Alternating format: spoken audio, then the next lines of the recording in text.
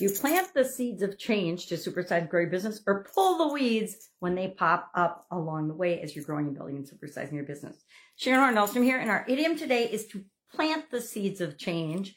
And this is an often used metaphor. It's been used for centuries. It's in the Bible. There's actually 17 references, and I looked them all up, in the Bible that mention planting seeds and the importance of planting seeds. And of course, it's a metaphor of beginning or developing things. If you plant seeds, you're going to create or grow or harvest something.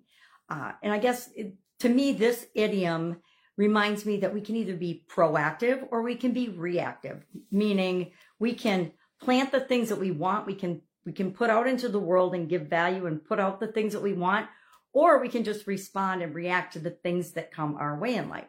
And I think sometimes we do, I do anyway, a combination of both. I plant seeds to create what it is that I want to see in the world, but I also know that I have to react and respond in a positive way to change and to things that come up, because change is inevitable. It's always going to happen, always has, always will. It's kind of like death. We're all going to die someday, just like our plants are going to die someday, unless we do things to replant and create continuous harvests, things like that.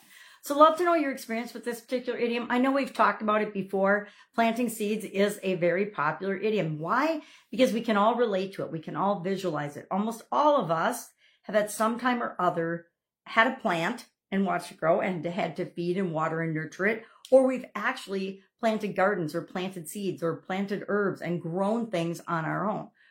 Especially as children, I know when I was growing up, we had a huge garden in the back of our property that used to actually be a pigsty. So it had great soil and a lot, it had been fertilized for years. It had been used for raising animals. And so there was a lot of, what makes great fertilizer down. And so we grew amazing things. And my dad traveled all over the world for his job back then. So he would bring home different things and we would plant different seeds and grow different things that were popular in different parts of the world. So it was really fun. I mean, we grew popcorn and peanuts and Japanese varieties of things, and it was just fun.